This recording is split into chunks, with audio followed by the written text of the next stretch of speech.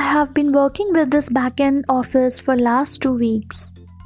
Though many people join in with me in this new organization, I hardly knew any.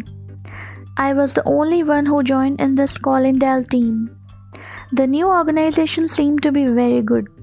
The HR used to roll out a welcome email for each new joinee in the office, informing people that we have an add-on in the team. This was one of the best things that I liked here. The story started when I was working on my system and suddenly I heard a voice that seemed to be very appealing to me. The voice was though hoarse, but I don't know why it pulled my attention. It was coming from the cabin behind me, which actually had 10 to 20 people inside. I tried to peek in but couldn't find the person who was speaking. I stopped working. Actually, I couldn't concentrate on my work after that.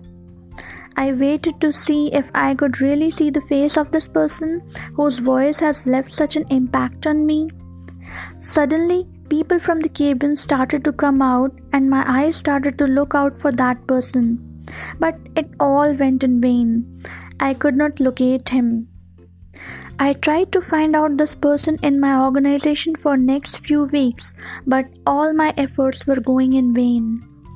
I just got to know that the meeting in the cabin was for the new joiners. So just thought to give it one more try. And I tried to search the name of the person from the new joiners' emails. So stupid of me. I was trying to find out a person who has left me spellbound by his voice.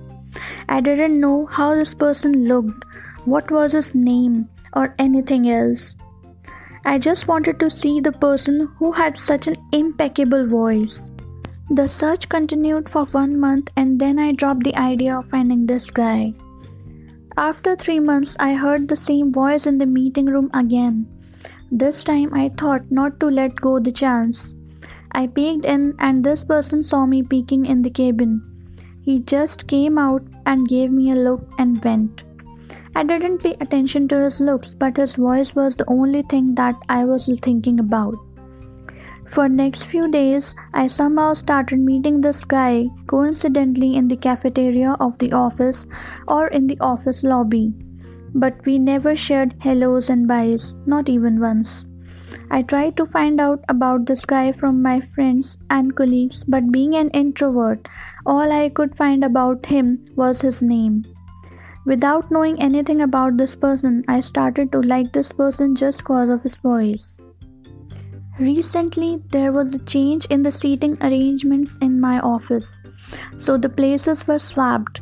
I got my stuff to my new workstation and I started clear off the clutter from the drawer and cupboards that I recently got.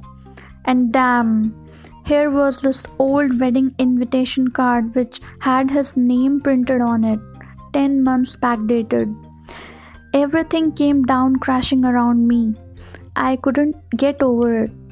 I have been thinking about this guy who was already married. Damn it, man. I couldn't believe on my eyes. I was laughing at my stupidity that lasted for such a long time. This was an end of the silly plurathon for me. Now I realize that I never liked this guy. It was just his voice that took me over. The voice that I still like to hear. It was only his voiceover that swept me away.